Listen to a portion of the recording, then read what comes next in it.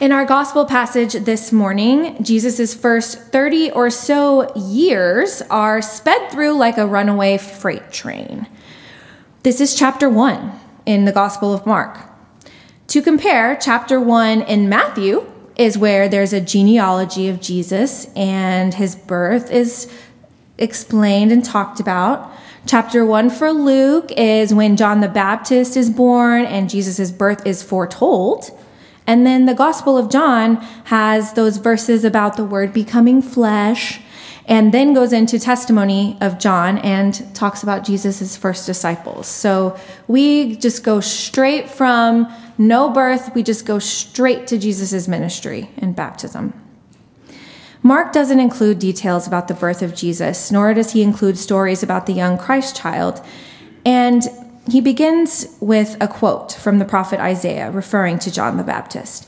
"See, I am sending my messenger ahead of you, who will prepare your way, the voice of one crying out in the wilderness. Prepare the way of the Lord, make his path straight."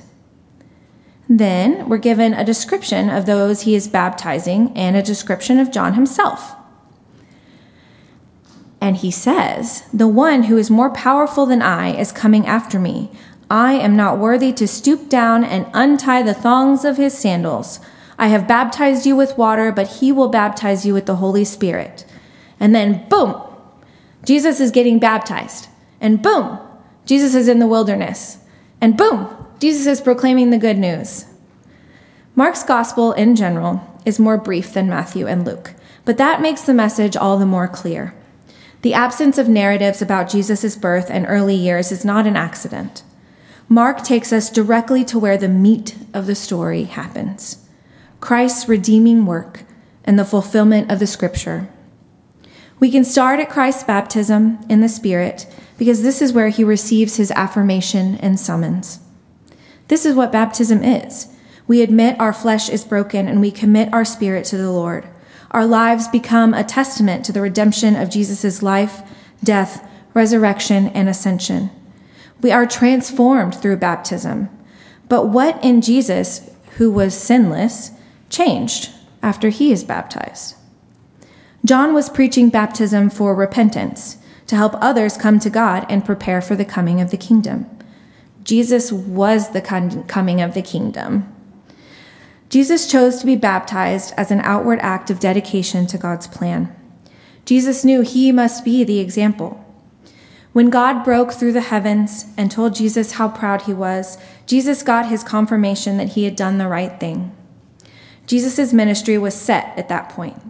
He knew what was coming and what he was there on earth to do. And then very suddenly, he is driven out into the wilderness.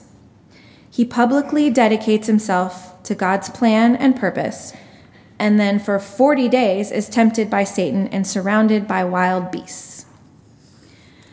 Have you ever felt like you acknowledged something important about your life or changed something that needed changing, and then you were put into a position to prove your dedication to that change, to suffer with it, to wrestle, even though you knew it was the right path? This kind of thing happened to me twice in a span of 3 years after I got to seminary. When I arrived, I was ecstatic to get started. After having received the call to ministry, I felt relieved and looked forward to such a simple, straightforward vocation. How hard can it be to share your faith and encourage others? I mean, okay, I had seen my mom and, how she worked in the church and how it took up a lot of her time, but my faith was unshakable, and it would be so fun to absorb all the knowledge they were going to share with me. I knew I would end up helping people in some way, living and giving the way Jesus taught us to do. I come from a long line of caring and self-sacrificing women and men, and I feel like this was the perfect place for me. I started classes, and I loved my first semester. I took the Intro to Old Testament course. Yeah, it was only a semester long, which is ridiculous, but, we got through some of the Bible. I learned a lot. I loved learning about the history of the Bible, and I loved learning Hebrew. I loved learning about the historical context of the scriptures and how that factors into what we have in front of us now. And for some reason, it didn't bother me when I was told that Moses did not write the Pentateuch and that the books were written by different people over a long period of time. I felt this made the Bible even more of a miracle, that it came together for us the way it is. My second semester was a little different. My unshakable faith began to waver. It was the Intro to New Testament course. My thoughts after the first several classes and learning about history and the differences in the Gospels were, I quote, "Why are they messing with my Jesus?" I remember coming home from seminary that summer and asking Pastor Mike how he reacquainted himself with Jesus after learning so much textual and historical information. How do you take 4 separate Gospels and a bunch of letters written by different people and still have the Jesus you grew up believing in? The honest answer is you don't. It may sound a bit dramatic, but I felt driven out into the wilderness. I felt lost and alone. So many of my peers seemed to already know the things we were learning and didn't appear to be struggling. They were hiding it. Pastor Mike recommended several books that were this big, and I ordered them right away. They probably would have been helpful, but I honestly never read them. I knew that I didn't need more information, more history. I needed my Savior back. I wanted to forget what I had learned. I had made this life-altering decision to become a minister. I had already started the ordination process with the PCUSA, and I was becoming disillusioned and cynical. What was happening? Wasn't I doing the right thing? Disclaimer. I'm going to be really vulnerable with you all, and I hope that it helps some of you. If my story hits home for at least one person today, it will be worth it. But also please know that this is not a judgment on anyone else's habits. This is my story. After the loss of my Sunday school Jesus and questioning if I had made the right choice, I began self-medicating. Contrary to popular belief, alcohol is allowed on seminary campuses. Yes, even in the dorms. Seminarians seriously put on ragers, crazy parties. I don't know why, but that's how it is. I learned how it felt to forget, to drown my feelings and laugh the night away, pretending that everything is fine. I am not proud of this, but I share it with you because it is something I feel many can relate to. Not necessarily with specifically alcohol, but with anything that becomes an addiction. The drinking, of course, only made things worse. Many of my peers had come to join me in my disillusionment at this point, so it was easy to commiserate. The sad part is that it seemed like a socially acceptable way to deal with our problems. We're in a helping field, and it will never be easy, so of course we drink just to take the edge off. I got lost in the wilderness, and like Jesus, I met the tempter, and I met plenty of wild beasts. But thanks be to God, there were also angels. The angels, my professors and friends, pushed me to confront this false thinking that it's okay to drink if you're in a helping profession. What truly saved me was a confrontation by someone I deeply respect, telling me that I would not be able to do ministry if this is how I chose to live my life. I started an internship at a hospital as a chaplain that summer, and my new way of living began. I had an amazing and encouraging group of peers. They even made me a coin out of a mason jar lid for my 90 days sober anniversary. I learned a lot about myself, and I learned about the way I minister to others. It helped to pray for others and to put the focus outside of myself. I began to see how there is room for doubt and questions without throwing your entire faith out the window. I saw the difference faith makes in people's lives and the amazing motivation it can provide in our behavior towards other people. I went back to Scripture, and I found a new way to take all the things I had learned in seminary and still believe with all my heart in Jesus' redemptive acts of love.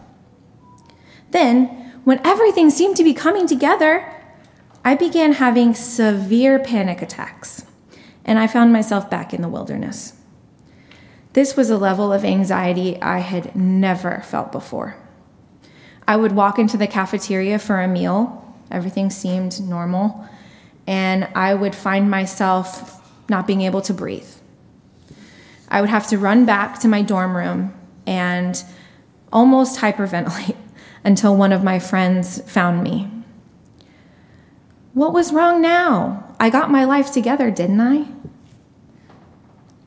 It turned out that now I was self-medicating with helping other people. This is where I got my self-worth. If I helped someone else, then I meant something. I was something. I was someone.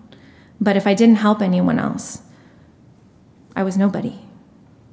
I had again lost who I was in the midst of temptation to be needed and the call to ministry. I became depressed and I sunk real low. One of the lowest times I've had in my life. I truly felt alone. I was giving, and it felt like I was getting nothing back. The remedy this time was my parish ministry internship.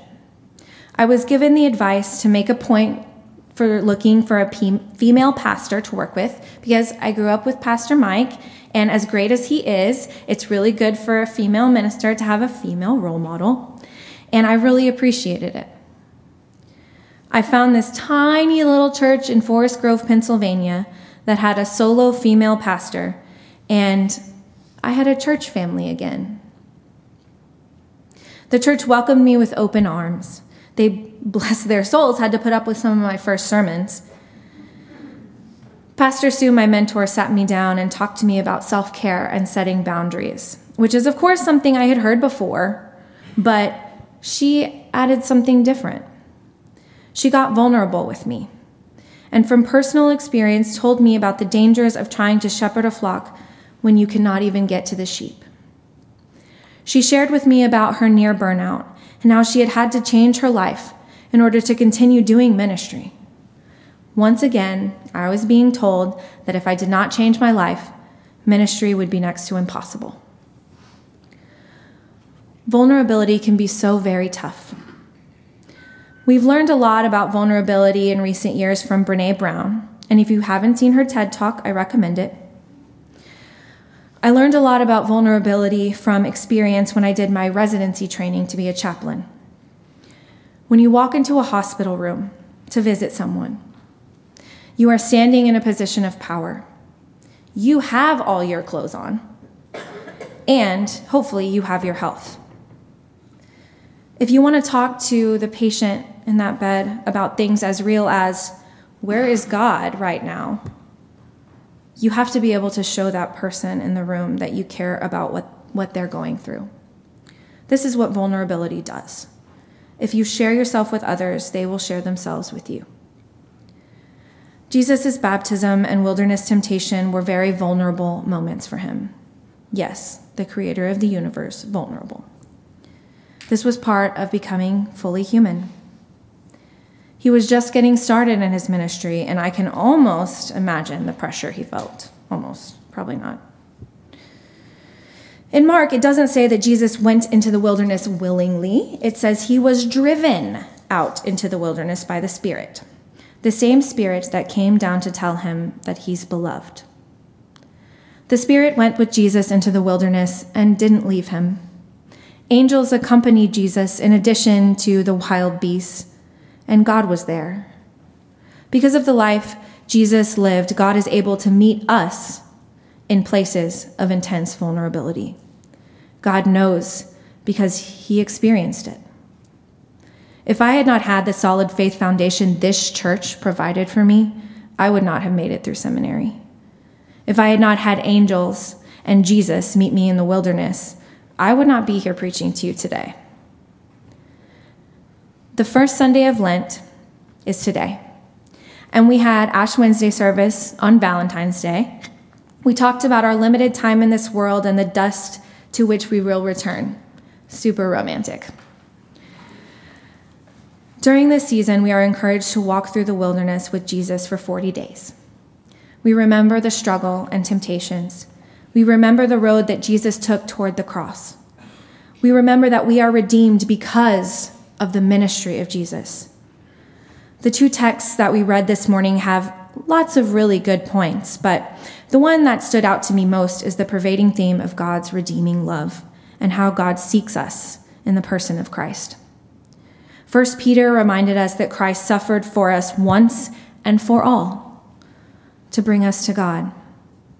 Mark reminds us that Christ began his ministry in hardship. We are reminded of our baptisms as well. We offer our lives to the Creator, Redeemer, and Sustainer of the universe. We agree to dedicate our short time on this earth to following Jesus and being guided by the Holy Spirit. The Spirit that drove Jesus out into the wilderness is with us through whatever we may encounter. If we recognize and allow it, the Spirit will be a guiding force in our lives. I had to do this to escape from my wilderness. The Spirit was with me, but I couldn't stand idle. I had to adjust on my end. I had to listen to others, to the message God was trying to tell me. I learned that even though the wilderness is scary and lonely, it is often where we meet Jesus again and again. We are made alive in the Spirit each time we encounter our faith anew, each time we are challenged. The Spirit never left Jesus in his wilderness and will not leave us in ours. Amen.